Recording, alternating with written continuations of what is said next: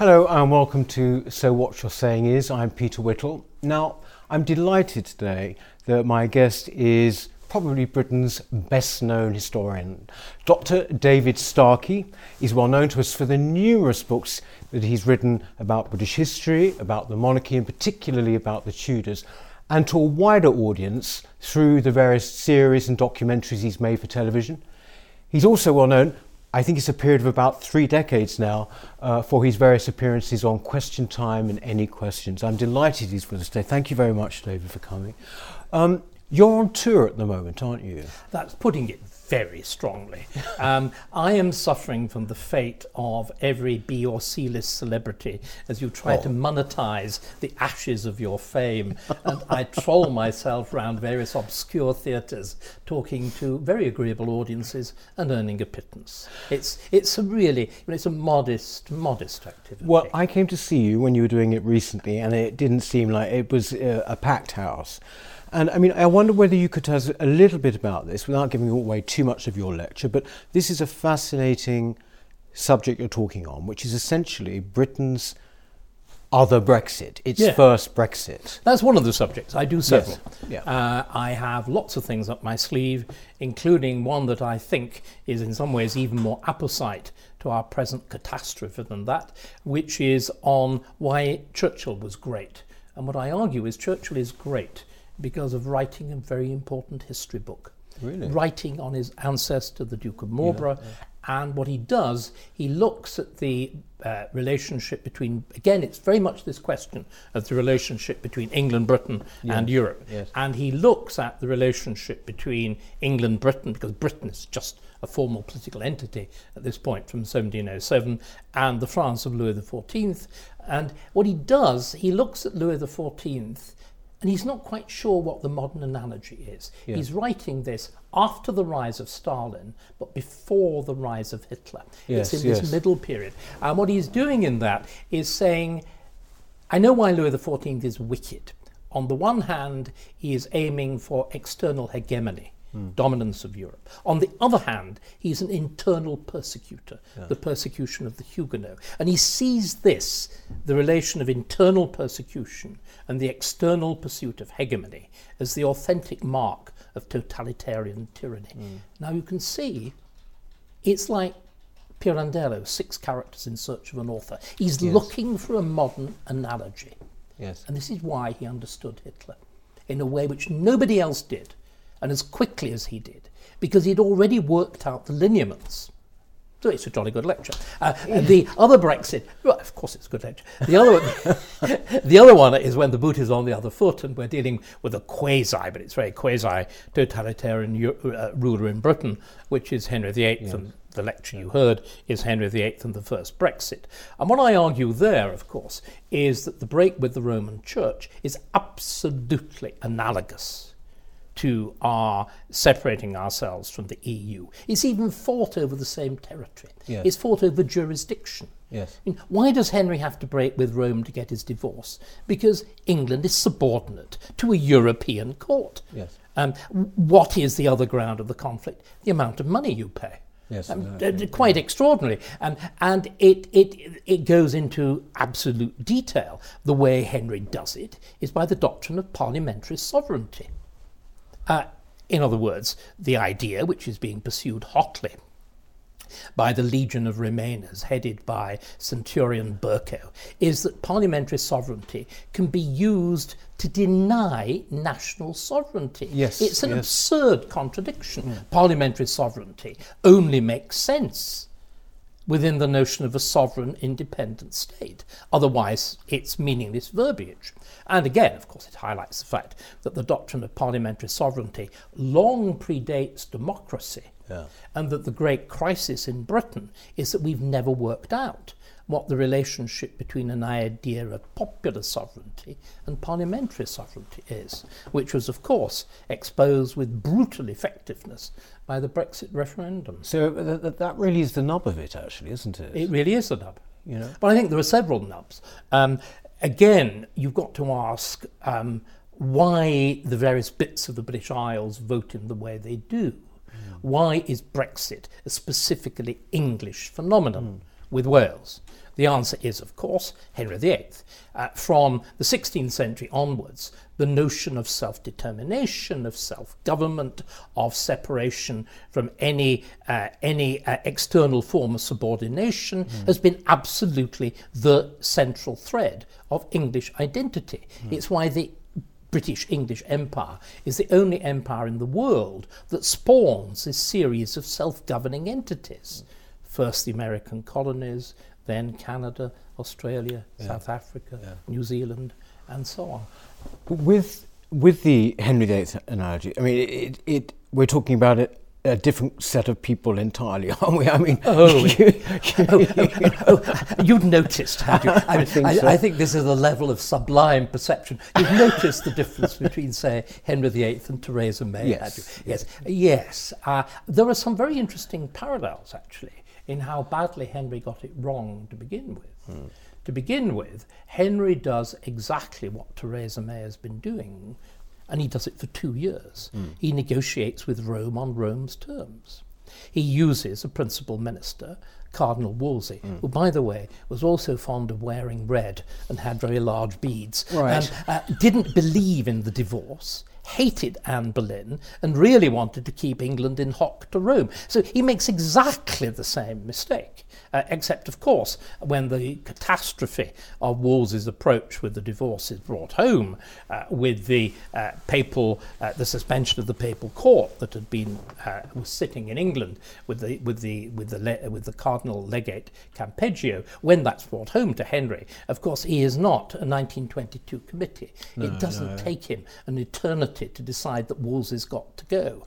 And then at that point, this is where the stories diverge so radically. Henry stops, thinks, commissions research, works out a series of rational grounds for what he's doing.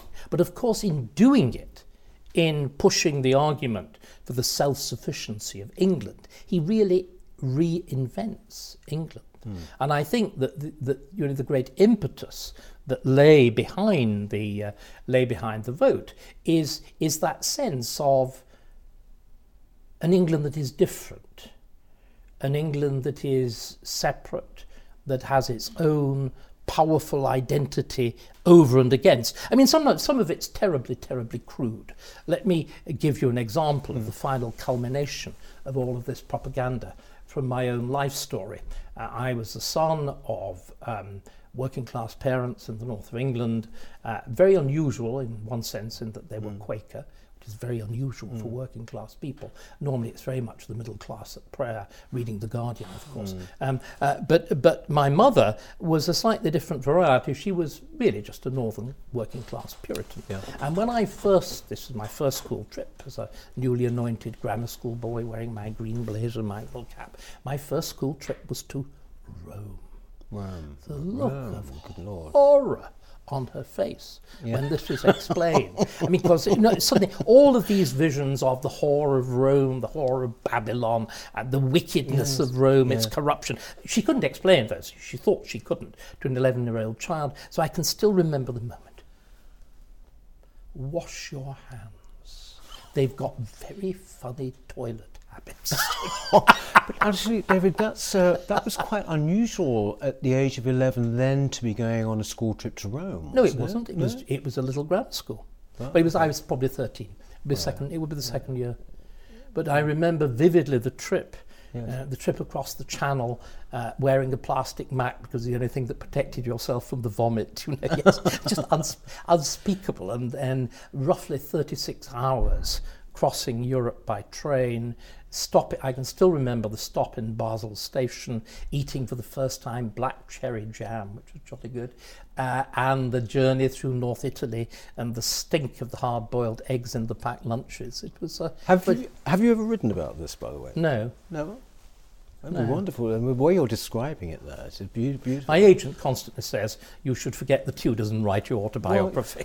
But we can't forget the Tudors for a minute. No. Two things I want to ask you. You mentioned there this sense of England being different. Henry VIII, certainly to me as a kid, and now, seems to kind of, doesn't he, he's part of the kind of English folklore. He seems to... somehow He's mythic. mythical. He's mythic. Yes, somehow seems to absolutely be the essence of Englishness to some people. What is that then? Well, my great teacher at Cambridge, this is moving on to the next stage of my life, maybe the next chapter, but 2 of the autobiography. My great teacher at Cambridge, Geoffrey Ilton, the only thing I can remember of sitting at his feet in umpteen lectures was his comment on the great Holbein portrait of Henry, this one, in which he pointed out that Henry VIII is the only king whose shape you remember. But Henry it's VIII true, is isn't it? It's brilliant. Yeah. Henry VIII is subliminal. Yeah. The Holbein portrait, underneath all the frou-frou of the velvet and the cloth of gold and the ruching and the ostrich feathers and whatever, is cubist geometry. Bodies are trapezium, legs are splayed, columns, arms are triangles, attached triangles.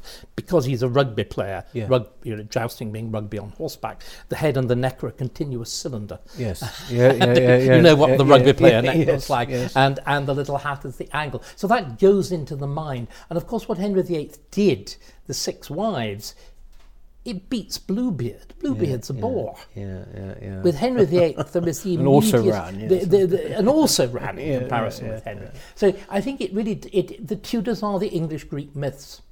They're the Greek myths of the English world. Elizabeth comes quite close. Yes, she does. She's the English Virgin Mary. Yes. Exactly, Though I always say it's very important you understand she's a born-again virgin. Right. My clever lady friends tell me this is entirely possible. Yes. Do you ever bother with the various film adaptations that there are? Do you never? No. I can't ask you which Elizabeth you thought was best. No. Not that I particularly disapprove. No. But nor do I read the Hilary Mantels of this world. Not because of disapproving, but I just don't see the point. Yes. I just remember in the Kate Blanchett Elizabeth film, this point is entirely made. She says they don't have a mother anymore. I will become the Virgin Mary. Hence the white makeup. Hence all of this. Well, and Roy Strong, who is brilliant on this subject, he points out that there are surviving engravings of Elizabeth I that have been turned into votive objects. Yes. They're bordered in paper lace. Yes. They're stained with wax. Clearly they candles have been put on either side of them. Elizabeth is the moment at which the relationship with the monarch really sublimates itself into some sort of notion of submerging in a larger national identity. Yes. If you look under Henry VIII and you look at royal emblems, for example, the use of the Tudor coat of arms or the Tudor badges, if you find those in a country house that's redecorated under Henry VIII, say the best known example, or there are 2 of them, one is Ightham Moat, a National Trust house, and the other is not open to the public. It's Compton Wynyates of the house of the Marquesses of Northampton. That's built by Henry VIII's Peter Mandelson. That's built by the groom of the stool, who wiped Henry's bottom, which I think is exactly the role that one envisages Peter Mandelson as having played. But if you look at both of those houses, they're heavily decorated with portcullises, roses and whatever, because the people involved are intimate royal servants and attendants. Yes. By the time you've got to Elizabeth,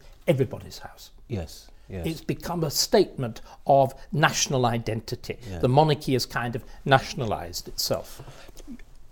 Before here recording this, you've just come from the portrait gallery, haven't you? When I was growing up, this was somewhere that meant a huge amount to me, simply because this amazing Tudor gallery that with top these Tudor gallery, which is Roy Strong. We were talking about it. It's his great achievement, and again, it takes you into, I think, so much of the heart of being English.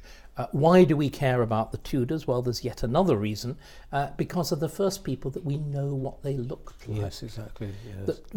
Why you can't get too excited about the Plantagenets, amazing though they are, is because we don't really know what they look like. Whereas with the Tudors, you saw Henry, God, would you recognise him? Yes, Elizabeth, exactly. would you recognise yes, him? Exactly. And I think that's a central point. And it's also the dynasty which, again, it is this question of the definition of England. The only other medieval king who has anything like that effect is Henry V. And what is striking is when you look at Churchill, talked about Churchill, when you look at the use that he makes of history. Of course, one of the uses is Henry V and Agincourt and whatever. But above all, it's the few. It's the, as it were, the rerun of the myth of the Spanish Armada. Yeah. And very strikingly, the great American historian Garrett Mattingly was inspired by the Battle of Britain to write what I think is one of the very greatest history books of the 16th century, his account of the Spanish Armada.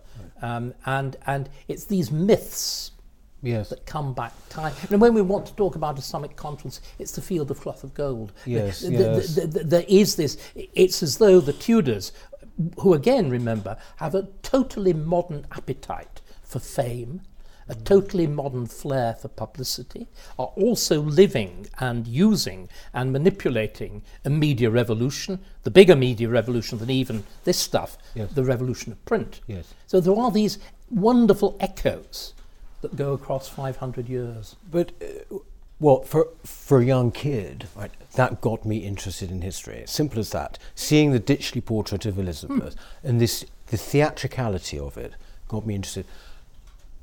What was it for you that started you on the journey of being interested in history? It's much more prosaic. You obviously had a much more romantic upbringing than I did. I'm not really. I am not just teasing you. I did history as second best. What was first? My first best was physics and chemistry.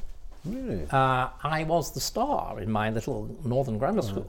At physics and chemistry, I did better, actually, or at least as well as somebody who got an open scholarship in the natural sciences at the same time that I got one in history. But I wasn't a natural mathematician.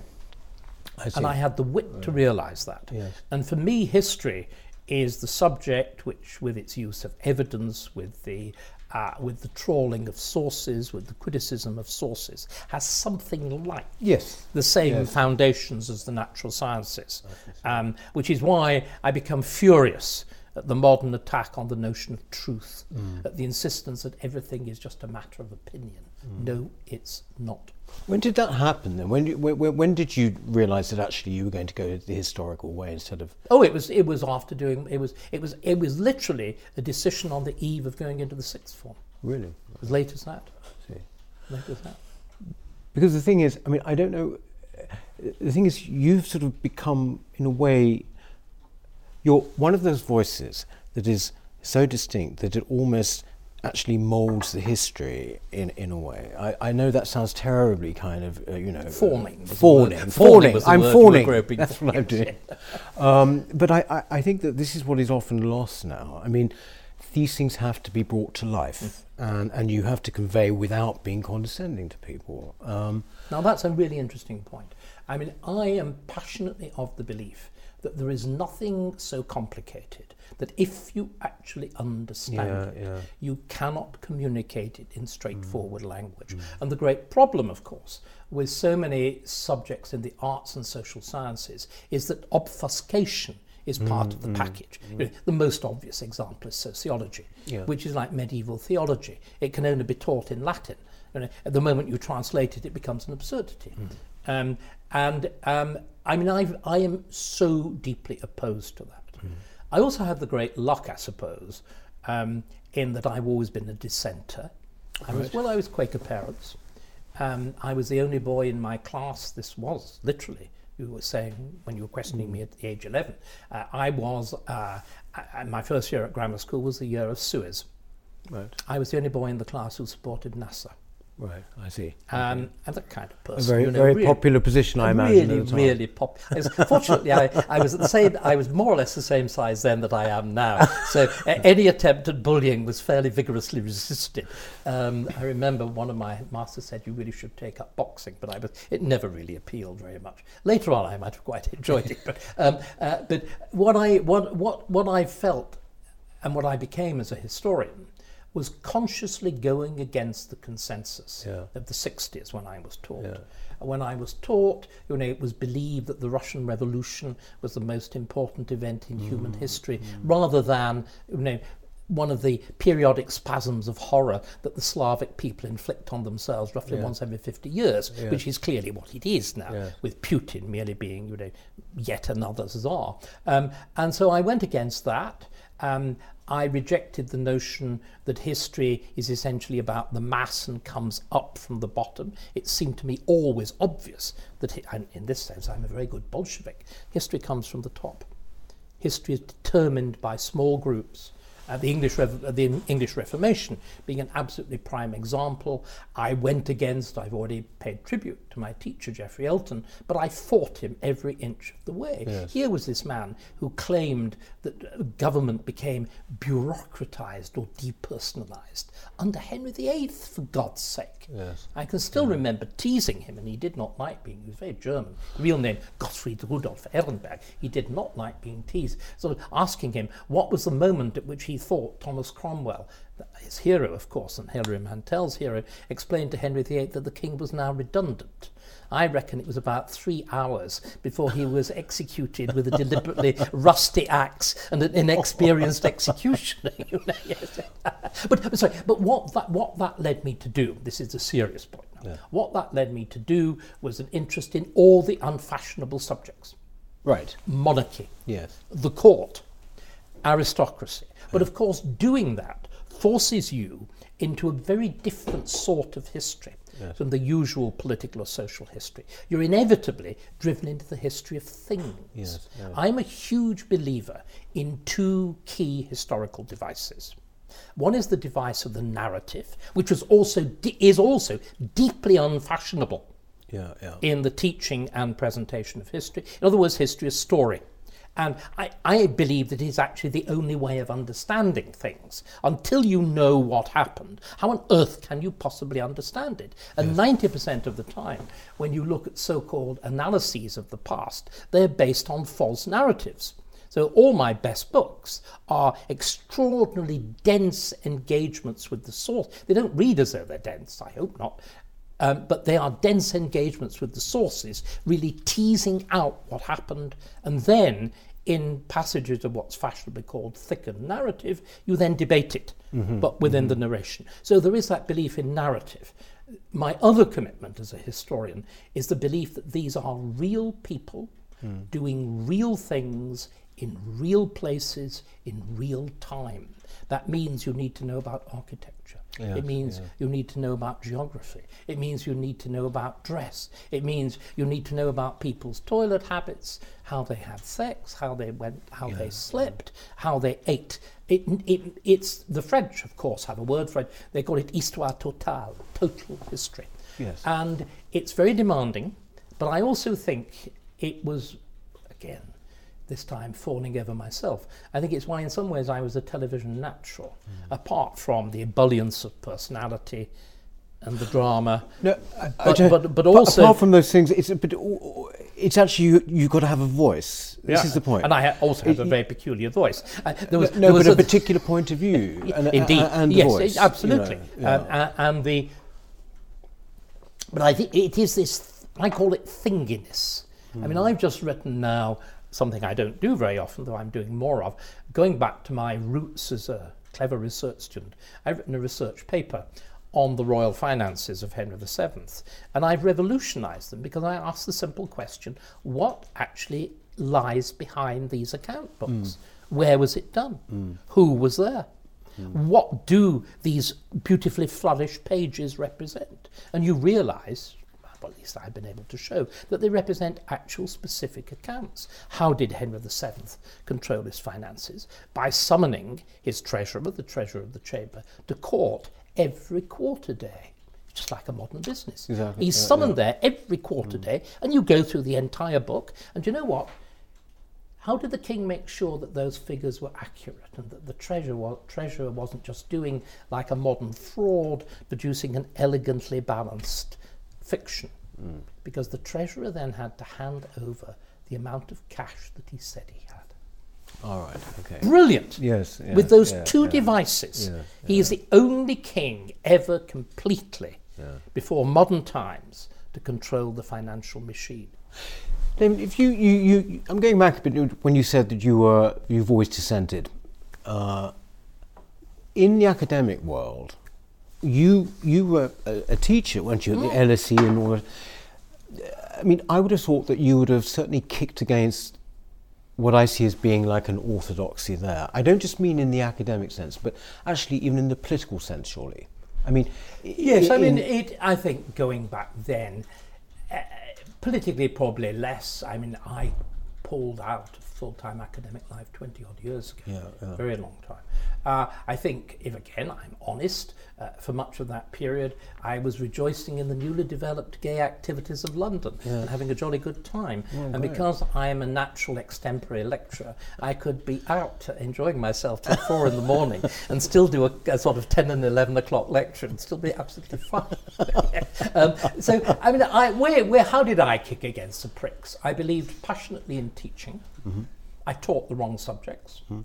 I also believed that everybody should be a serious teacher, which I've just been having lunch with my former director, and he was describing his absolute failure to get my promotion through the academic board because they all hated me, as I invariably came top of the student appreciation list, you see. And this was regarded as being a bad thing. Yes. And one of the catastrophes with the universities is that we have falsely prioritized research. Yes. Now, I think research is very, very important, but the prime purpose of a teaching university has to be to teach. Yes. But most academics aren't interested. They regard it as an unworthy diversion of their time from thinking great thoughts and getting huge, fat research grants. David, you mentioned, about being a dissenter and taking on subjects that weren't particularly fashionable, like the monarchy. I wonder, we've just had a royal birth. If you believe it, yes. I haven't seen it yet. There's been. Apparently it's been on display today. Yeah. I just wondered as I understand it, and as I've picked up, you don't have that much of a high regard for the House of Windsor, do you? Or is that unfair, sir? I think it's rather unfair. I mean, I think various sovereigns have played their cards with various degrees of effectiveness. I have an enormously high regard for the first sovereign of the House of Windsor, George V. Yeah. I think the reinvention of the monarchy in 1917 is one of the great marketing exercises of all time. They actually market test the name Windsor. Yeah. The transformation of a German dynasty into an English family, the way you turn an aristocratic institution that was held in widespread doubt into a symbol of sort of bourgeois earnestness and the best of British is genius. Genius. On the other hand, I do have, and it's very unfashionable to say so, I am not entirely persuaded that the present Queen is the greatest that we've ever had, which is the fashionable position. I think that she has tended to pursue a policy of the quiet life, save in the Commonwealth, about which she has been passionate. And I think it's no accident that Harry and Meghan have been wheeled into participating in that. But I think the great problem is that the Queen has left the monarchy as merely symbolic. The problem with that is it's rather too big an institution merely to be a symbol. And I think our current political crisis illustrates the fact that the older role of the monarchy, the role, for example, that her grandfather, when the Queen came to the throne, she says quite explicitly, I want to do as my father and grandfather did. Well, she hasn't. They both were the ultimate, well, especially her grandfather, the ultimate political referee. Yes. So when it came to the great crisis of 31, that long flowing crisis from the general strike and whatever, the second Labour government and whatever, it is George V who acts as the political referee, who is directly instrumental in putting together the national government. If you look across the Channel, now no longer saying England unique and whatever, but you look at the other surviving monarchies in Europe, they all have the role of political arbiter. Yeah. And of course, it's a role which is very alive in many of those countries because they also have proportional representation, which means that each formation of a government is a work of negotiation. And in almost all of them, under their essentially 1830s constitutions, the monarch is the referee. And we've seen it with people like Juan Carlos. Absolutely. You see it with Queen Margaret of Denmark and so on. You see it with the sovereigns of the Netherlands. And the British monarchy is bigger than them.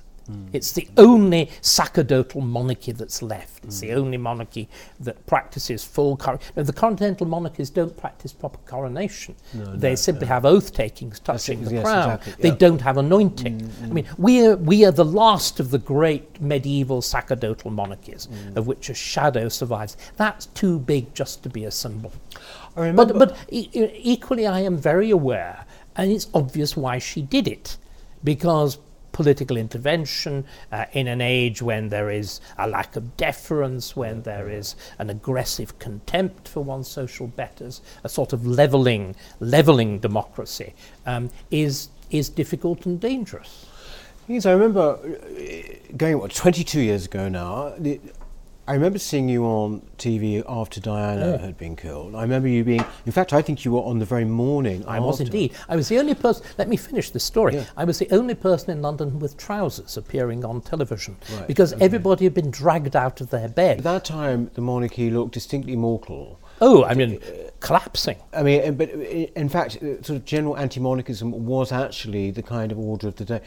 Things have been Tony Blair's patronage, Yes. putting his arm round the Queen, Yes. and Alistair Campbell, for God's sake, Yes. sort of gently telling them how to survive. Yes. But now, I would say it appears stronger than Anything else?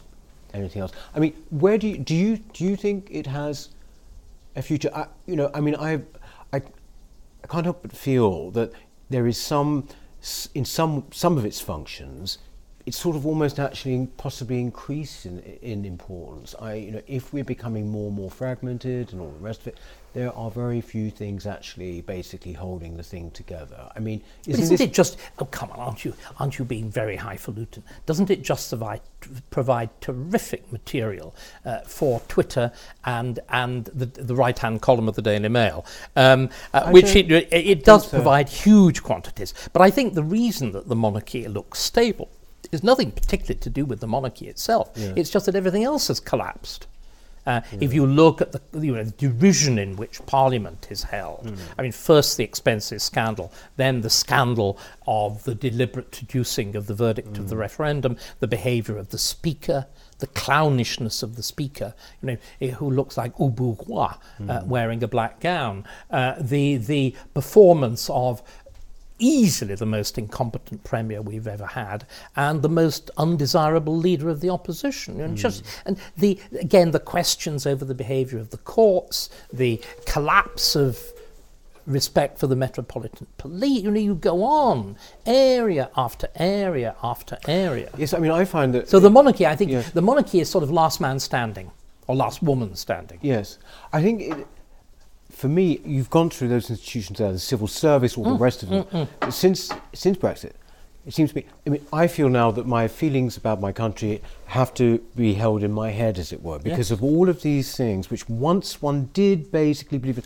I mean, I can ask you, I've asked other people, when, for example, we had this referendum, despite all the hyperbole, I think most people thought, look, ultimately they will kind of like pass it through. And I think people have been utterly shocked by the sheer level of betrayal, actually, I would say. Is that how you see it? I think it is absolutely true. But I think what you've then got to do, you have to ask yourself, how has this come about? Yeah. Why is it that one act, as it were, brought the pillars of the temple tumbling down? And I think my answer would be that the structure was already fundamentally rotten. Both political parties, first Blair, with Labour, New Labour, and then the Conservatives under Cameron, were completely hollowed out structures with minuscule memberships in which they had been taken over by a particular faction. And it was a particular faction espousing a set of universal neoliberal values. Yeah. And of course, Cameron and Clegg, saw Blair as the master politician. I don't know whether you realise this. That Blair's book was passed around as gospel. The heir to Blair. As Blair. Blair was referred to as the master. And it's also very important to understand just how deliberately destructive New Labour was. I mean, fashionable people like Linda Collis, demolition of the notion of Britishness, that bizarre account by a historian of Poland of the British Isles, and so on, were held up within the civil service as required reading. So you had a deliberate demolition of the notion of nationhood, what we know about, as it were, rubbing people's noses in it, either with open-ended immigration on the one hand, or within the Tory party, the enforcement of gay marriage on the other. These were all deliberate elite devices to say, we're in command. You lot don't matter. You will do as you were told, and you will shut up. Yes. And I think that what Brexit has done has torn the veil from people's faces. In other words, I think there were absolutely fundamental changes there before, which we sort of didn't really notice. I mean, do you think? How would therefore you characterise? I mean, I know that you, as an historian, I know you don't like maybe looking at the future and saying, "Oh, this will happen, that will happen," but I don't at all. No, but this, therefore, is an extraordinary time of our history. It surely. is. I think it's the moment at which two things have happened. I think the Constitution as it emerged from the Glorious Revolution is manifestly finished. It stopped working. Right. You could argue equally that notion of constitutional development from Magna Carta itself has also come to an end. Really? I mean, you've got to ask the question, how is it that broadly we've avoided revolution? Why have we avoided revolution? Because in England, and we really should talk about it, the English Parliament that's just got a few bells and whistles stuck onto it. In England, the position of those wanting a place in the sun, wanting admission to the political elite, first the entrepreneur and the rich outside the charm circle of the aristocracy and the gentry, then the skilled worker, then women, and the whole thing. Every one of them didn't want to do what was the case in France or continental Europe. You didn't want to tear down the existing structures. You wanted a place in them. So radicalism in England was a campaign for parliamentary representation. You didn't want to destroy Parliament, you wanted a place in it. And I think that what's happened with the referendum is the first time that Parliament has consciously and deliberately, and led by its Speaker and by its leading MPs, consciously reversed the notion of representation. And it seems to me to be an act of unprecedented folly. And you look at some of those involved, they're supposedly quite serious people. I don't think Burkers. I used to think Dominic Grieve was. But it's a sort of act of institutional suicide. And it, as I said, it calls the whole, and again, Burko's behaviour, it calls the whole notion of an unwritten constitution into question. But therefore, I mean, this... And even the call for a second referendum, Yes. if there is to, which won't be a second referendum, it'll be a third or fourth referendum. Yes. We've had two about Europe, we've had one about Scotland, we've had one about the electoral system. At that point, I'm afraid you then do have to define the status of referenda. Ooh. This is basically leading us into a position where, Brexit maybe it's just lit a fuse. Essentially it's a much bigger deal. I think it is. I think it's much bigger. Much bigger. And I think that the reason for the vote. There is now this, and this is deeply unoriginal. This is not an original observation at all. There is clearly an enormous gulf between a particular liberal elite in which certain things are totally unsayable that actually most people believe, and much of the rest of the population. Not all the population, but a very significant slice of it. It's partly generational, it's partly regional, it's all sorts of things. But Brexit has acted either as a kind of acid bath or a burning lens. Yeah. The thing is about the liberal elite is that there is a feeling still that they not only haven't learnt any lessons from any of this, they don't want to, but they're doubling down almost. Of course. I mean, I think again, you see, one of the things that I think is extraordinary is with the loss of belief, with the loss of religious belief. Certainly on the left, political positions have become religious. They're not arguments about human society. They're statements about absolute values. This means, of course, if you disagree with them, You are not simply disagreeing. This is not a debate in which evidence is adduced. Yeah. You are fundamentally wicked. Exactly. We are now treating political opinions as though they were creedal formulations, which means to dissent from them is heresy. And the only way that you treat a heretic is the way Roger Scruton has been treated. Yes. I mean, it was extraordinary looking at the Times editorial. Roger was accused, and in one sense it made some concessions to him, but then if you recall, it also said he owed contrition. What a word. That's a religious word. Yes, yeah. And what was it that he had to be contrite about? First of all, he had described the Islamic masses threatening Hungary as tribes. Well, I think they actually are. Yeah. If you actually look at how their societies are organised.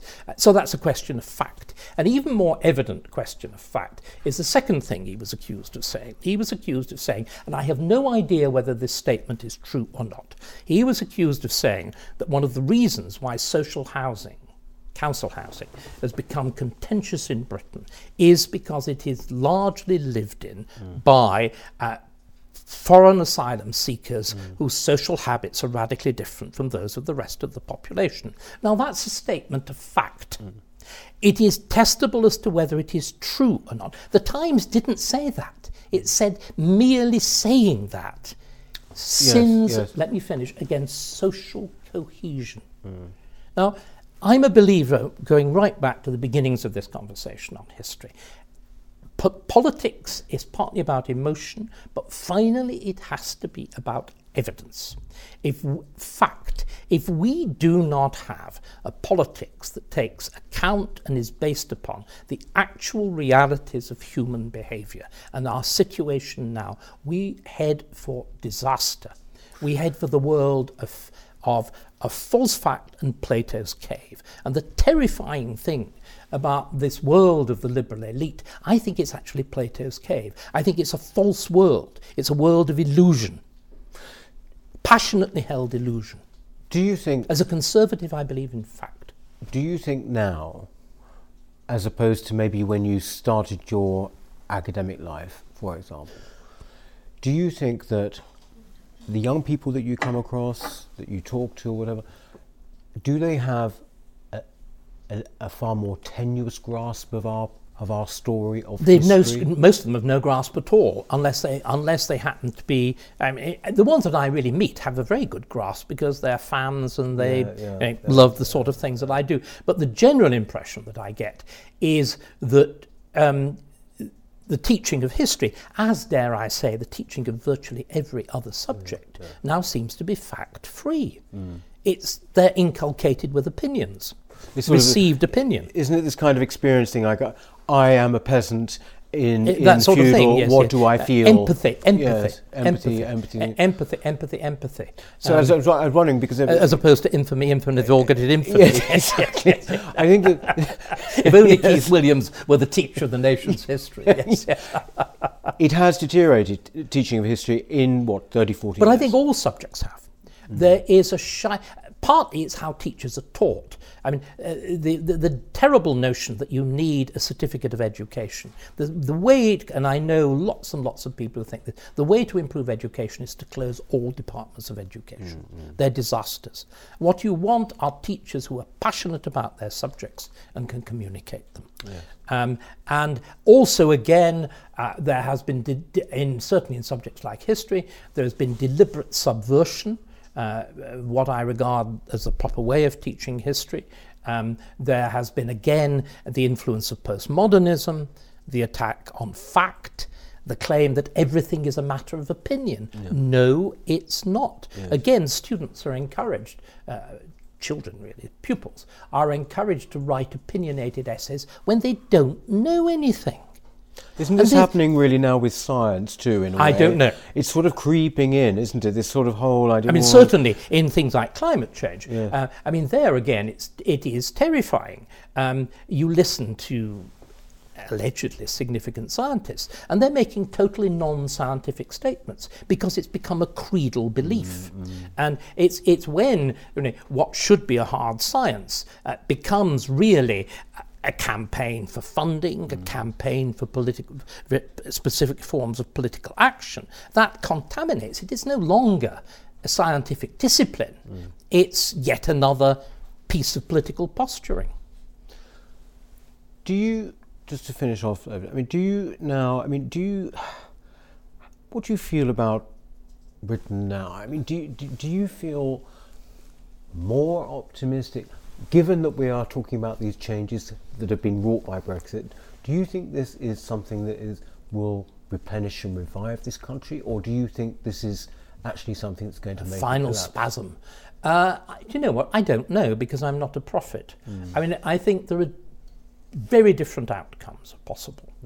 I think that the conscious attack on the idea of nationhood, the deliberate denigration of British history, which is very interesting, this whole attempt at moving slavery to the centre of the story. What this is an attempt to do is to say that British history is as corrupt as German history.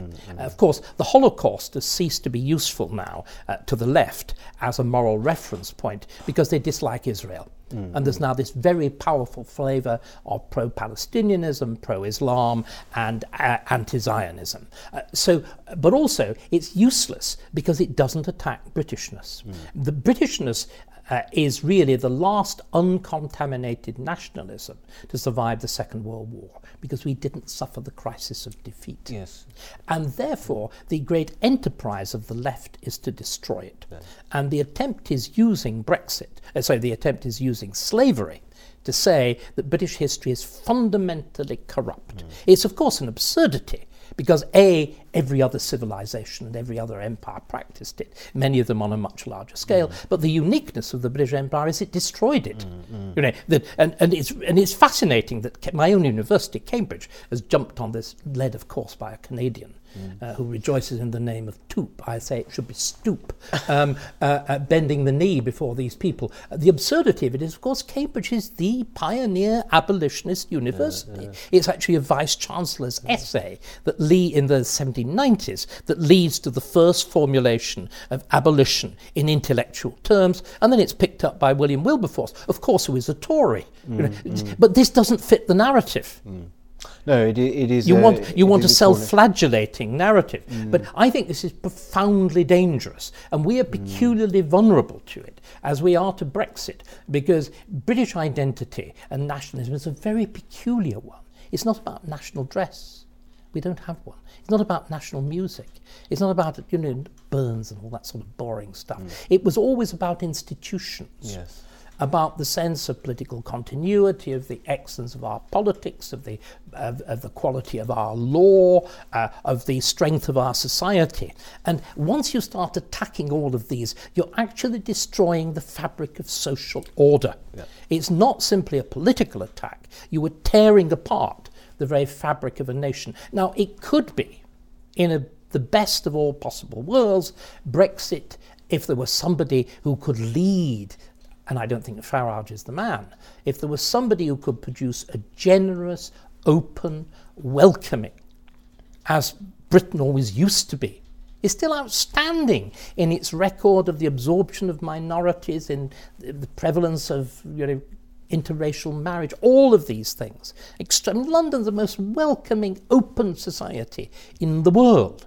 But there needs to be a formulation. I mean, if Brexit happens, which I think is now very unlikely, if it actually happens, there needs to be a politician who can do a Churchill on it. Yes. In other words, we need a politician who understands it, who can formulate it in a language which touches, which is comprehensible, which embraces, which involves. And we have nobody at all. There's this deafening silence, or the stutter, or the flicker of, shallow eyes going over an auto cue. On that note, I mean, it's a rather depressing one, but nevertheless a truthful one. Where can people come and see you, by the way, doing the tour? Where can they find out about? Oh, I'm terrible. I'm not even sure I've got a web page. Oh, no. Thank you. I'm a political naif. Thank you very, very much for giving us so much time, David. And thank you very much for watching So What You're Saying Is. Please do subscribe. It's totally free. You can just subscribe by pinging on that button there. Okay. See you next time. Thank you very much.